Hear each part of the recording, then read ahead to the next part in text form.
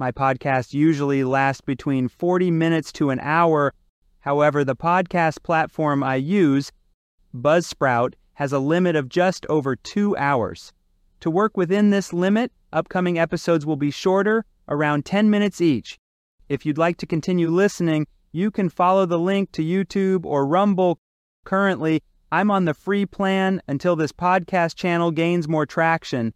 It doesn't make sense to pay for something that people don't seem to be interested in. Thank you for your understanding. Lord my God, I ask that you guide this endeavor. Let me not be swayed by the cheers of people or desire honors that fade away. Instead, may this work lead to your praise alone. If even one person is brought closer to you and it lifts up your name, then the effort was worthwhile. But if this work doesn't serve your purposes, then I pray it would come to nothing.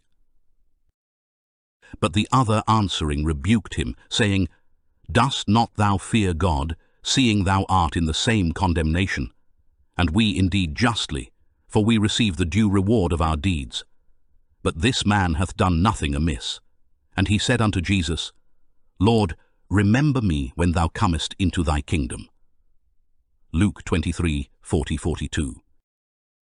Many people, when hearing about the dying thief's conversion, focus primarily on his salvation at life's very end.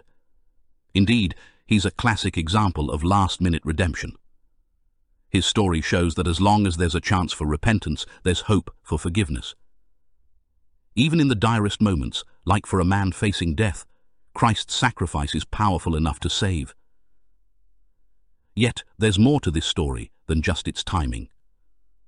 Focusing solely on this aspect might cause us to overlook other important lessons.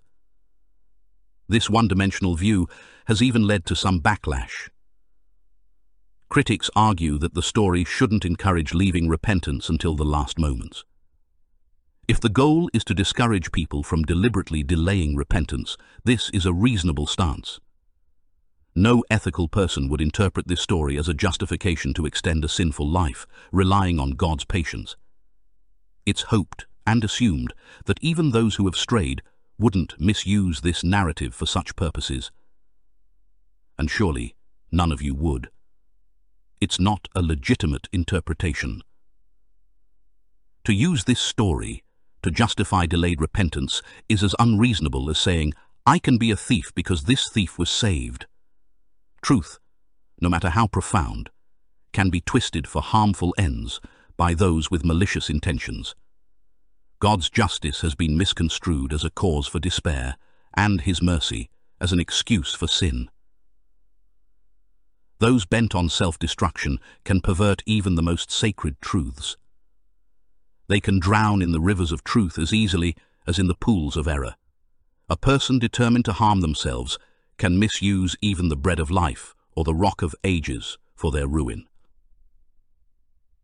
No doctrine of God's grace is so benevolent that it can't be twisted into a rationale for graceless behavior by those who choose to do so. Picture this scenario. Standing beside the bed of a dying man tonight, you find him deeply troubled about his soul. He's gripped by the fear that it might be too late for salvation because he delayed repentance until his final moments. In such a situation, I would, without any hesitation, bring up the story of the dying thief to him. I'd reassure him that, similar to the thief on the cross, if he repents and looks to Christ with belief, he can still embrace eternal life. This story, rich in mercy and hope, would be shared with full conviction, a beacon of light for someone at the threshold of eternity. I would feel no rebuke from the Holy Spirit for using a narrative he inspired, one recorded precisely for such moments. It's likely that this story was documented, foreseeing its use to bring comfort and assurance to those facing their last moments, seeking God. Deep in my heart, I'd know that I've approached the subject as it was meant to be used, a guiding light for souls in extremis, turning their hearts towards the living God. Oh yes, poor soul, regardless of your age or the chapter of life you're in, you can still find eternal life through faith in Christ. The dying thief rejoiced to see that fountain in his day. And there may you, though vile as he, wash all your sins away. This narrative serves as a reminder that the gospel doesn't need human guardianship or embellishments to maintain its purity. Its true power lies in its raw, unadorned majesty. When we burden it with our own provisos and qualifications, it's as if we're encasing it in ill-fitting armor, hindering its true potential. The unvarnished gospel is capable of saving. Overqualification dilutes its potency. A common narrative suggests that few find conversion in their old age, a notion often used to urge the young towards early faith commitment. While this may seem a compelling message for the youth, it inadvertently casts a shadow of despair over the older generation. I question the frequent repetition of such a statement, as it doesn't quite align with the teachings of Jesus or his apostles. Our Lord spoke of laborers joining the vineyard work even at the 11th hour, and his miracles included not only saving those near death, but also raising the dead. Nothing in his teachings suggests a deadline for salvation that hinges on age. In matters of acceptance with God through faith in Christ Jesus, your current age is irrelevant. The promise, "Today, if you hear his voice, do not harden your hearts," is universal, extending to every stage of life. Whether in youth or just hours from eternity, if you turn to the hope presented in the gospel, you will find salvation. The gospel I proudly proclaim does not exclude anyone based on age, background, or history. Believe in the Lord Jesus Christ, and you will be saved. This message is for every single person. If we extend the gospel's full message, whoever believes and is baptized will be saved. It applies to all, irrespective of how many years they have lived. The narrative of the dying thief, who found repentance and redemption at the very brink of death, should not be twisted or misused. However, if anyone is inclined to misuse it, that is beyond my control. Such misuse would only serve to fulfill the grim scripture that warns the gospel can become a scent of death leading to death for some, even as it remains a scent of life leading to life for others.